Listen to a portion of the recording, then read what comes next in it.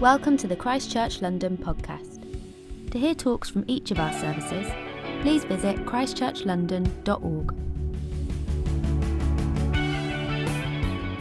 I'm just going to read our passage for this evening, and it's Daniel chapter 1, and the word should be behind me as well. In the 3rd year of the reign of Jehoiakim, king of Judah, Nebuchadnezzar, king of Babylon, came to Jerusalem and besieged it. And the Lord delivered Jehoiakim, king of Judah, into his hand, along with some of the articles from the temple of God. These he carried off to the temple of his God in Babylonia and put in the treasure house of his God. Then the king ordered Ashpenaz, chief of his court officials, to bring into the king's service some of the Israelites from the royal family and the nobility, young men without any physical defect, handsome, showing aptitude for every kind of learning, well-informed, quick to understand, and qualified to serve in the king's palace. He was to teach them the language and literature of the Babylonians. The king assigned them a daily amount of food and wine from the king's table. They were to be trained for 3 years, and after that, they were to enter the king's service.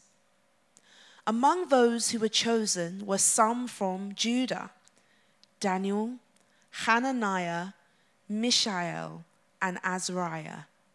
The chief official gave them new names. To Daniel, the name Belteshazzar; to Hananiah, Shadrach; to Mishael, Meshach; and to Azariah, Abednego. But Daniel resolved not to defile himself with the royal food and wine, and he asked the chief official for permission not to defile himself in this way. Now God had caused the official to show favor and compassion to Daniel. But the official told Daniel, "I am afraid of my lord the king, who has assigned your food and drink. Why should he see you looking worse than the other young men of your age? The king would then have my head because of you." Daniel then said to the guard, whom the chief official had appointed over Daniel, Hananiah, Mishael, and Azariah, "Please test your servants for 10 days. Give us nothing but vegetables to eat and water to drink. Then compare our appearance with that of the young men who eat the royal food, and treat your servants in accordance with what you see." So he agreed to this and tested them for 10 days. At the end of the 10 days, they looked healthier and better nourished than any of the young men who ate the royal food. So the guard took away their choice food and the wine they were to drink and gave them vegetables instead. To these 4 young men, God gave knowledge and understanding of all kinds of literature and learning. And Daniel could understand visions and dreams of all kinds. At the end of the time set by the king to bring them into his service, the chief official presented them to Nebuchadnezzar. The king talked with them, and he found none equal to Daniel, Hananiah, Mishael, and Azariah. So they entered the king's service.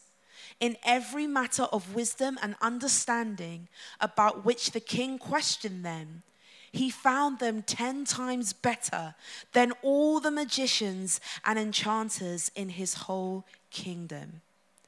And Daniel remained there until the 1st year of King Cyrus.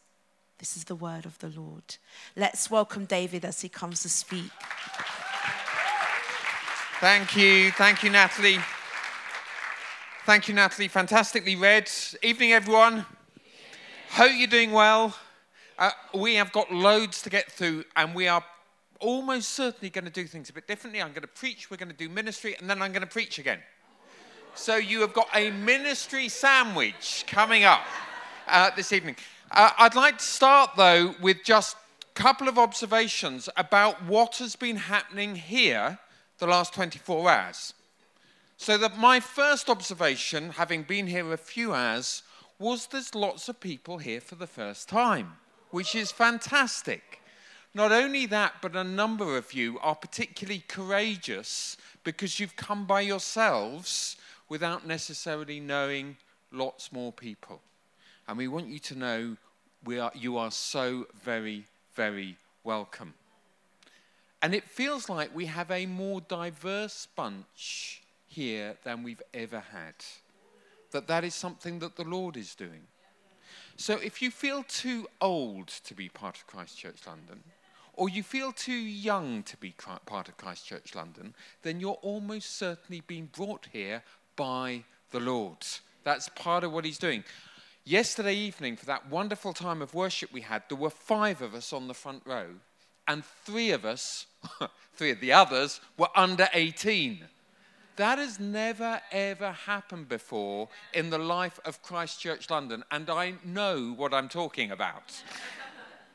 And it was a wonderful thing to see, just as we got to enjoy seeing some of them baptized earlier today. If you feel too rich to be part of Christ Church London, or if you feel too poor to be part of Christ Church London, then it's almost certain that the Lord has brought you here because he's expanding us.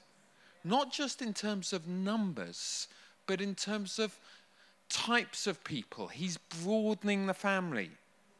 If you feel too white to be part of Christ Church London, or too black to be part of Christ Church London, then it's certain that the Lord has brought you here, because that is what he's doing amongst us. A snake every now and then sheds its skin. It's like it becomes a new animal. Churches from time to time replace a lot of their people. Somewhere like London, where the natural churn is so great, it happens faster than in other places. That is part of what the Lord is doing amongst us now. It's like he's bringing out this new church. New people, new breadth, new diversity, and new leaders. One of the best things for me these last 24 hours is watching people lead us on stage. And I remember their first time singing at Christ Church London. They were timid that day. They were not in the last 24 hours. We saw the full glory of their gifts, and they're serving the church. And this evening, as I looked around, I could see, I think, what the Lord was doing in others of you. So if you feel like the Lord's speaking to you about serving in a new way, or leading in a new way, or playing a new role, then I want to suggest that is almost certainly the Lord. And if this resonates with you, I want to encourage you. The kingdom is here. The kingdom is at hand. In other words, there are handfuls of it to grab hold of this evening. And I want you to grab hold of handfuls of it and take it, because the Lord is raising people up. And the Lord is changing the church. And it's a glorious thing. That wasn't in my notes, but that was a start. Okay, here we go. 4 things that happen, 4 steps in a cycle that the church goes through with the broader culture or society. Number 1, a small group of believers who are fervent and committed and love Jesus are gathered together. Stage 2, they grow. Stage 3, they start to shape the culture. The artists and the teachers and the bankers and the social workers and everyone else starts to think, I love Jesus and I'm proud of that, and I'm going to let it affect everything that I do. Step 4, the culture starts to shape the church. The church swaps influence for popularity, and it starts to fall as a result. And what's required at that point is step one, a small group of believers who are committed to one another. That cycle looks a bit like this. Ed, if we can have it up. Small group, it grows, it affects the culture, and is affected by the culture. All right, Christchurch London, being a bright bunch, where are we at now in that cycle? Shout out some, what do you think? All right, it's going to need to, there was someone over here. Okay, Peter says growing. Affected by the culture, someone over here. How about someone towards the back? Growth. You think it affects the culture. Okay, well, do you know the church actually in the UK at this point in time is shrinking in numbers. It's growing in London, largely thanks to immigration. But everywhere else it is actually declining. And I think there are signs of growth in some places. But I think we're being affected by the culture. I think the culture is evangelizing us more than we're evangelizing the culture. Let me just give you a few examples of this. Hyper-individualism isn't just something which is shaping the culture, but it's shaping you and me. What do I mean by hyper-individualism? It's basically that me and my happiness matters more than anything else. And my obligations to God, my family, my friends, and my church come a definite second. How about consumerism? That also gets under our skin and in our hearts. Consumerism says, I will fill my life with things that meet my needs. If church stops meeting my needs, I'll go somewhere else. I will not regard myself as part of a family, as drafted into an army, or a key support in a building, because this is about what I need. Sexual ethics has not just changed extraordinarily since the mid-60s in the broader culture, but it's shaping us as well. It goes something like that, this. Anything is okay as long as it doesn't hurt anybody else. Pause. There is nothing that you do that doesn't hurt someone else. As one of our English poets said long ago, no man or woman is an island. Everything that you and I do has consequences. But that goes on. Nobody has a right to tell me what to do in bed. Back to hyper-individualism. Do you remember the prophet Samson? Or the judge Samson, full of the Spirit of God because of a vow, a private vow that he'd made with God to stay pure, which was signified him by the not touching wine and the not cutting of his hair. And we all know what happened. After extraordinary acts of power under the influence of the Spirit, he gives it all up and he trades popularity, or in his case, intimacy. And it's not long after that that you see this man who had a great reputation, honored at one time by God and people, with arms that clearly used to have bulging muscles, but they were now flaccid. His enemies had dragged his eyes, had gouged his eyes out. His head was hung in shame. And that is a picture of the church that has been invaded by the world. That is the church in stage 4. So my personal opinion is that God is speaking to us about returning to the characteristics of a small group of people who are fervently committed to God. Now, let me just clarify a couple of things, because that word small could be misleading. I still believe that God has a very special plan for the church. I have no doubt that the church is to play a significant part in shaping cities like our own, and that the best days for the church are ahead. But I believe that what the Spirit is saying to the church right now is calling us to purity, to holiness, and to devotion to Him. And this evening I want to look at a young person in the scriptures who was caught at that point.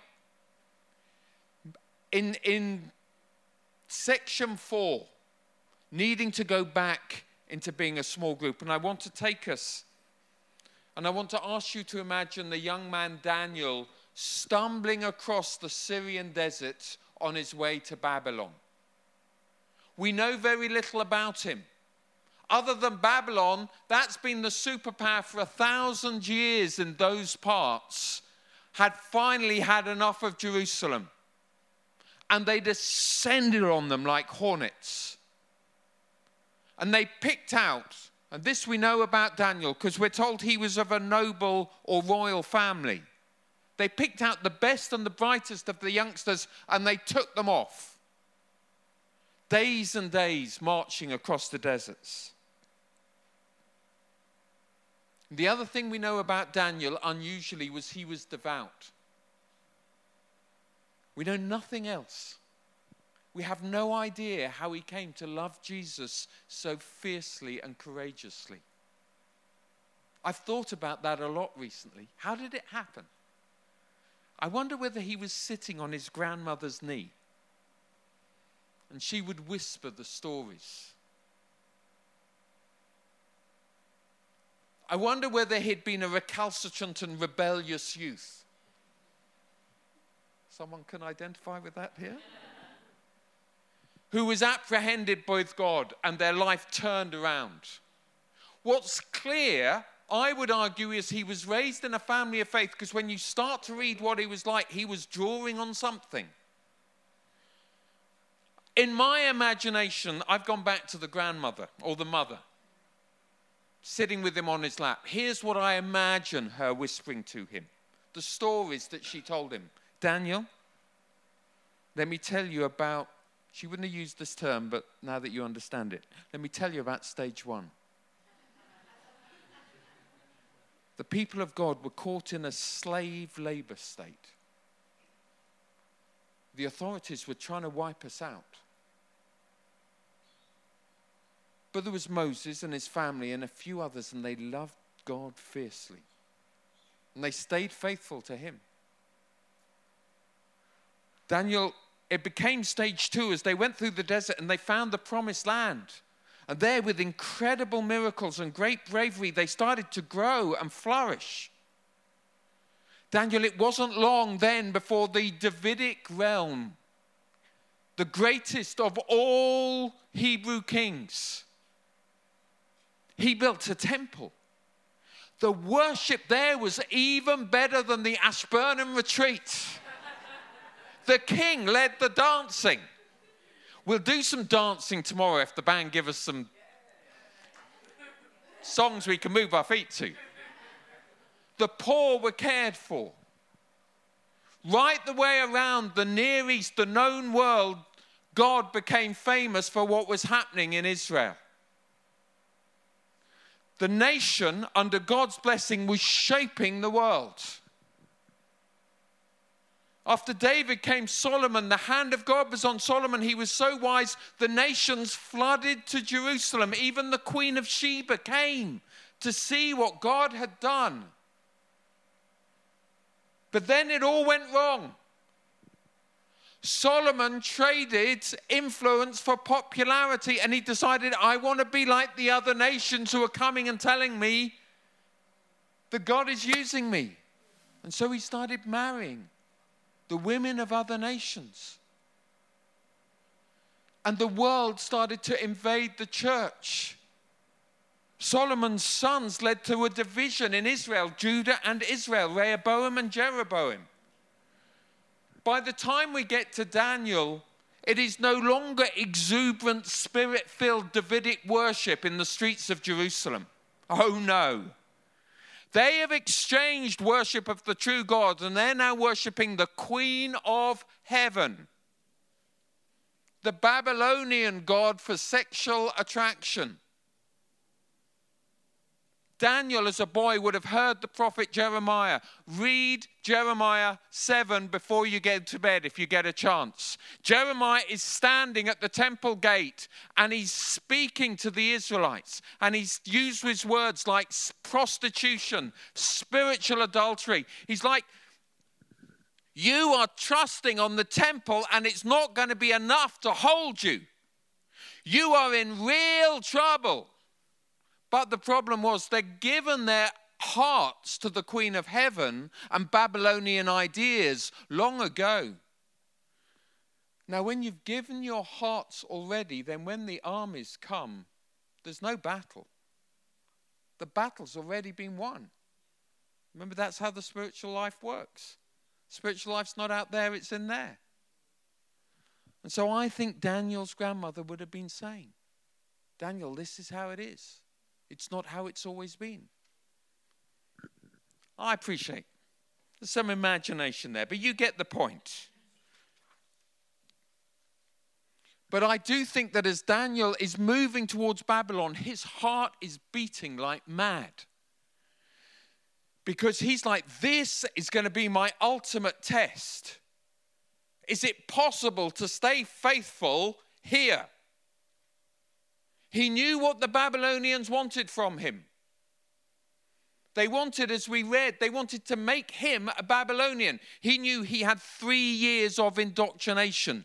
3 years of being taught the language and the literature of the Babylonians. Why? Because they wanted to make him a Babylonian. He's going there and he knows that this is the most powerful city that has ever existed, and he is being offered a slice of the action. Which young man is going to say no to that? He knows this is the height of luxury. This is the place of Babylon's hanging gardens and other unheard of qualities of ease and luxury. The tacit deal is this. You guys come. We'll give you a life you could never dream of. Play the game. Not only that, but he knew as he was going into the world of high politics that he was going to a dangerous world. A world where the Babylonian king at a moment could say, execute. I mean, you read it numbers of times in the first 6 chapters of Daniel. At one point, the king's so fed up, he wants to wipe out all of his wise men. Wise was obviously... When young men went to fight in the First World War, their fiancés never knew whether they were coming back. I don't know who waved Daniel off in the ruins of Jerusalem, but they would have had no idea whether he would have ever come back again.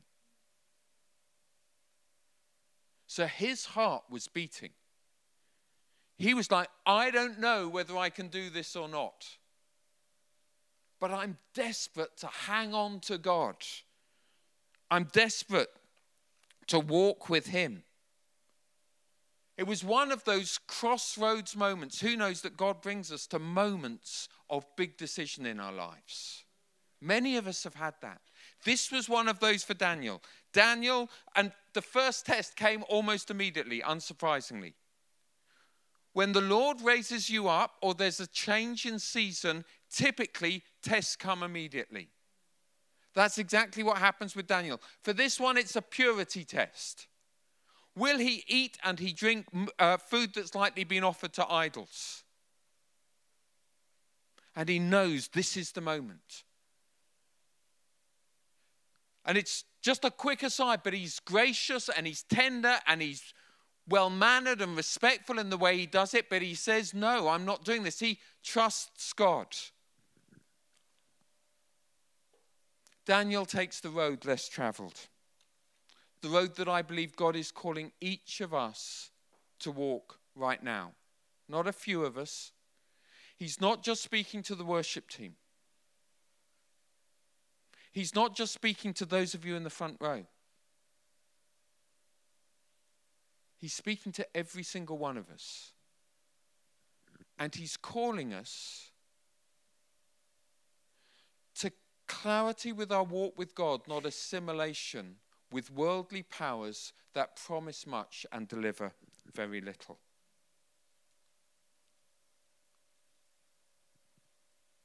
I believe that this evening is about consecration as much as other things.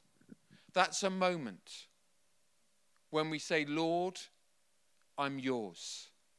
And I'm going to give an opportunity for every one of us to say that before we're done.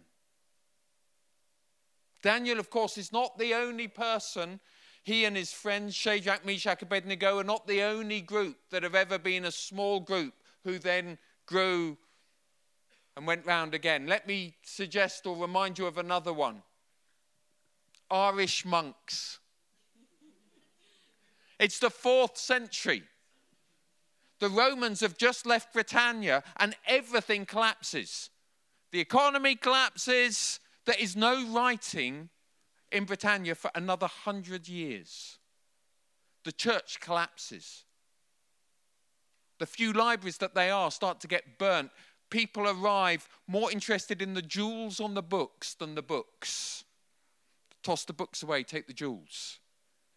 So you've got a total breakdown in parts of Northern Europe and the UK, as we now call it, of culture and of Christianity.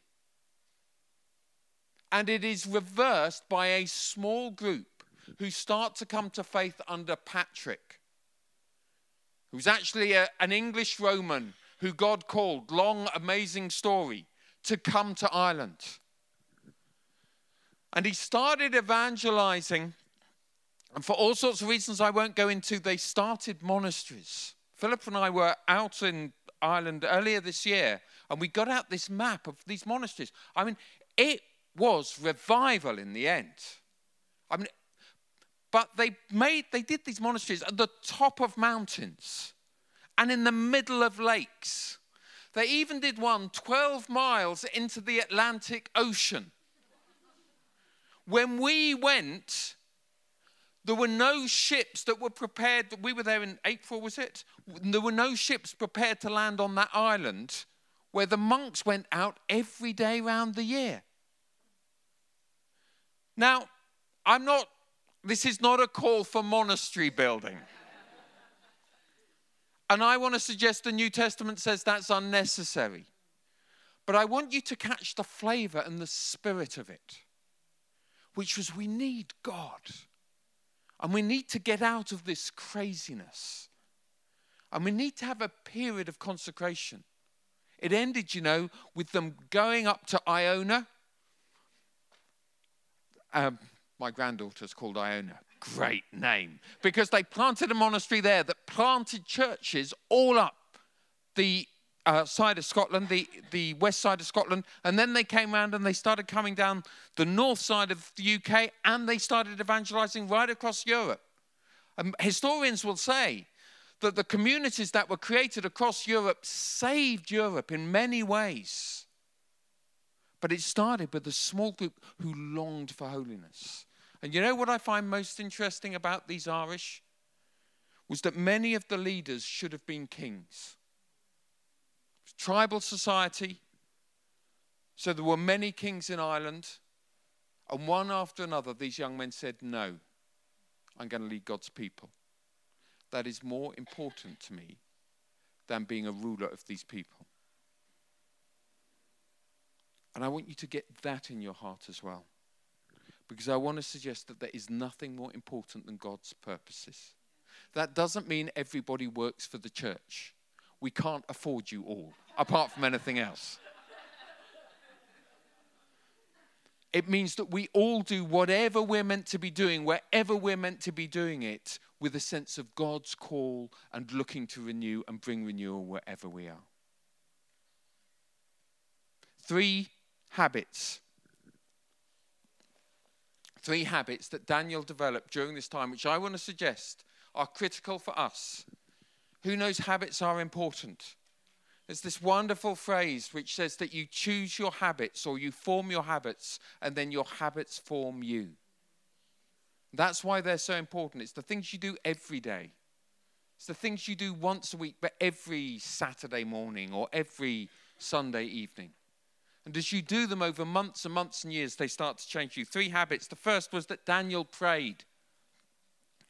Why do you think Daniel prayed? I want to suggest that the main reason he prayed was for himself. He needed to pray to stay alive.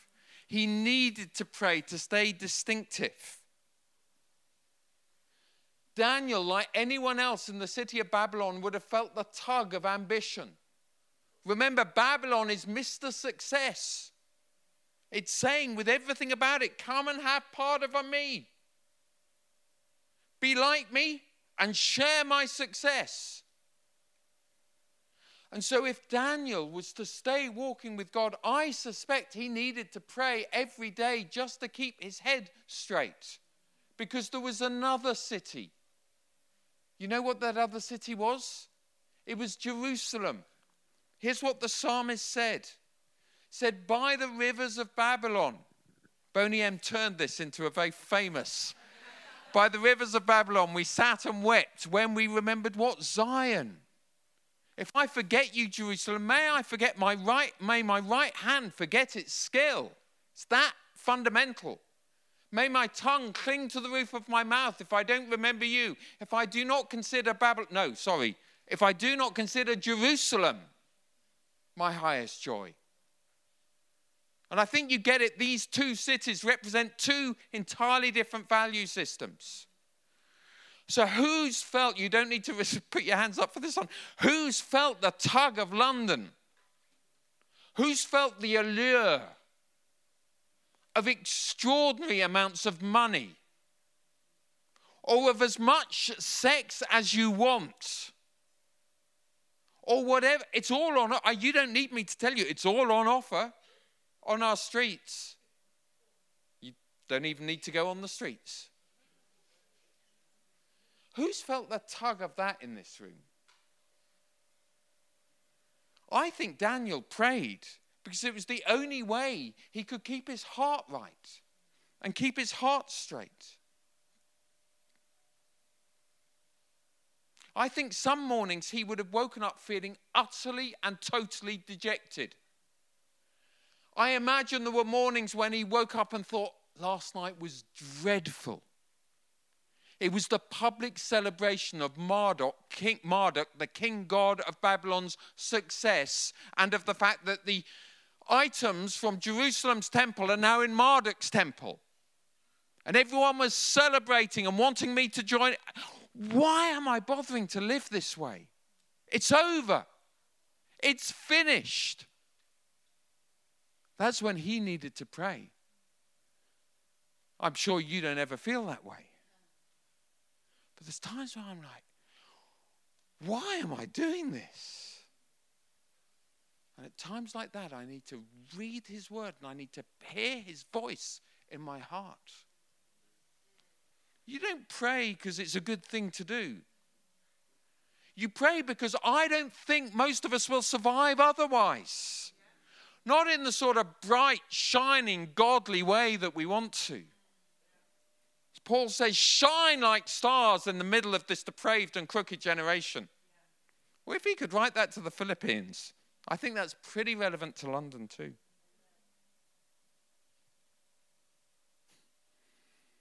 The big hero of Lindisfarne, one of the monasteries that got planted from Ireland via Iona to northern England, was St. Cuthbert.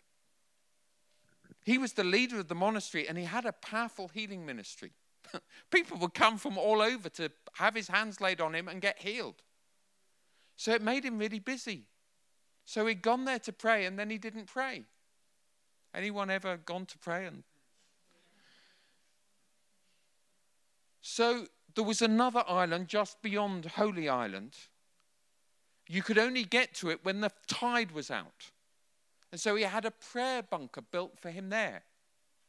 Because he knew that he could walk there. He knew that people would only come when the tide was out. When the tide was in, he could have 4 hours or 6 hours when he could pray and be with the Lord. Had windows built into the bunker, but he had them built above eye level so that he wasn't distracted. He was desperate for devotion, and he found somewhere to go. I've got 2 questions for every one of us in this room. Do you have somewhere to go where you can get seclusion and devotion with Jesus? Do you have somewhere?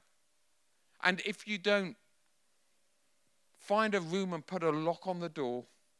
Throw your computer away. Whatever it takes. But my second question is this. Have you got a place? Do you use it? Do you use it? I want to call you with all the grace that I can muster, with the grace of God, which is love entices us, to pray. Daniel prayed. Secondly, he invested in his craft. Daniel's craft was advice to powerful people. That's what he did. He was like a special advisor, come member of the royal household, all in one. We've all got a craft that the Lord has given us to strengthen God's people and to serve the world, our 2 callings. Daniel invests in his for 3 years. We're told in verse 4. He gives himself to the language and the literature of the Babylonians. Can I encourage you and call you to invest in your craft, whatever that is? Invest in it. Because if you will do that, it's likely that what happened to Daniel will happen to you. Because then in verse 17 it says, God gave knowledge and understanding of Babylonian literature. No, of all kinds of literature and learning. The Babylonians wanted Daniel to do one thing. Daniel works at it and gets an understanding much broader and much bigger. That's what happens when we invest in our craft. But it doesn't stop there. In verse 20 it says this, in every matter of wisdom and understanding about which the king, that's meant to be the king, just a kind, questioned him. He found them 10 times better than all the magicians and enchanters in the whole kingdom. 10 times? That's the hand of the Lord. It's the hand of the Lord. Invest in your craft. Invest in your craft, and you never know where it will take you, the doors it will open, the opportunities for service that it brings with it.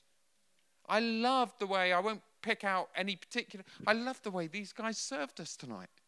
But that wasn't that was a lifetime, right? A lifetime of playing, driving their parents mad as they invested in their craft. That's how it is. That's what it takes if you want to be 10 times better. I mean, just if you do. These Irish monks found that people started coming to them from all over Europe. They came from North Africa, scholars with their scrolls. They came from Europe with the classics, which were in danger of being, no more. If I said no more Euclid or Aristotle, some of us would go, hooray! But no more architectural understanding, no maths, no logic, could have all gone. So they caught it and they started copying it. This was their craft. And then they added the scriptures and they started copying the scriptures. The most famous one, though a little later in time, but the most famous one, the Book of Kells. I don't know whether any of you have seen it. A couple of images here. Ed, if you can do the next slide, please.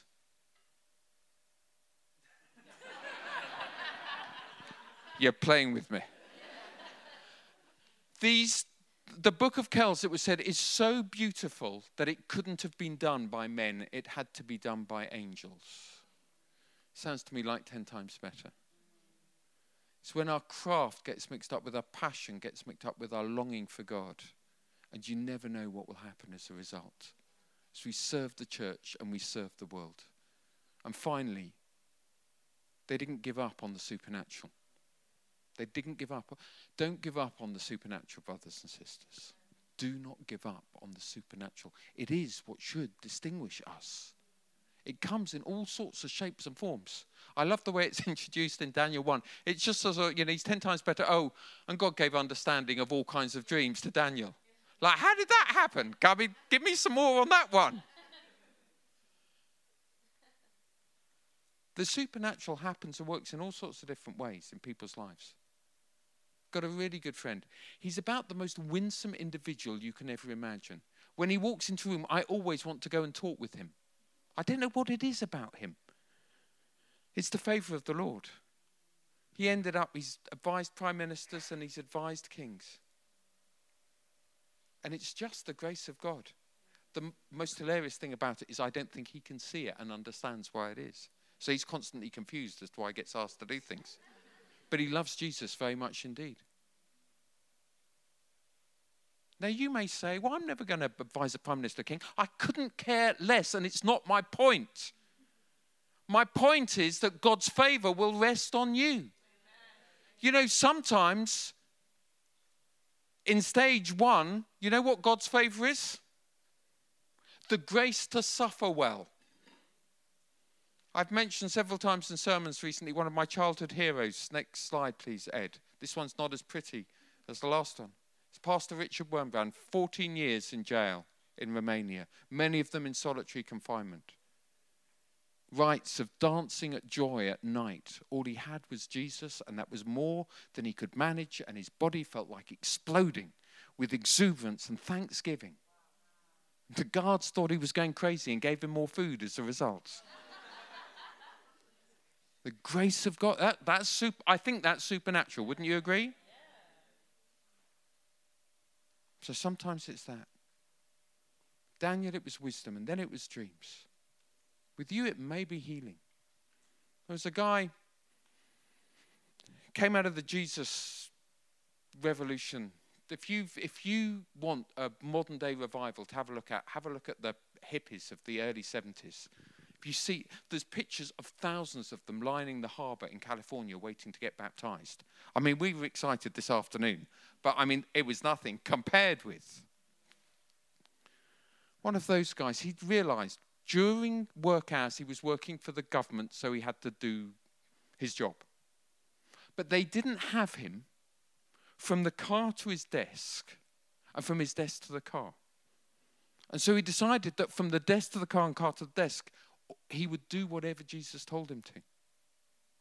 And he ended up with the sick getting healed, with people coming to Christ, with the needy people having their needs met, to such an extent that in the end he had to stop working for the government because he didn't have time to do all these other things, which is how it's meant to be. So pray, because that puts us into God. That founds us. Then develop your craft. That puts you into the culture. And then trust the Lord for the supernatural, because that is what He has given us to do. I wonder whether the band could come back, please.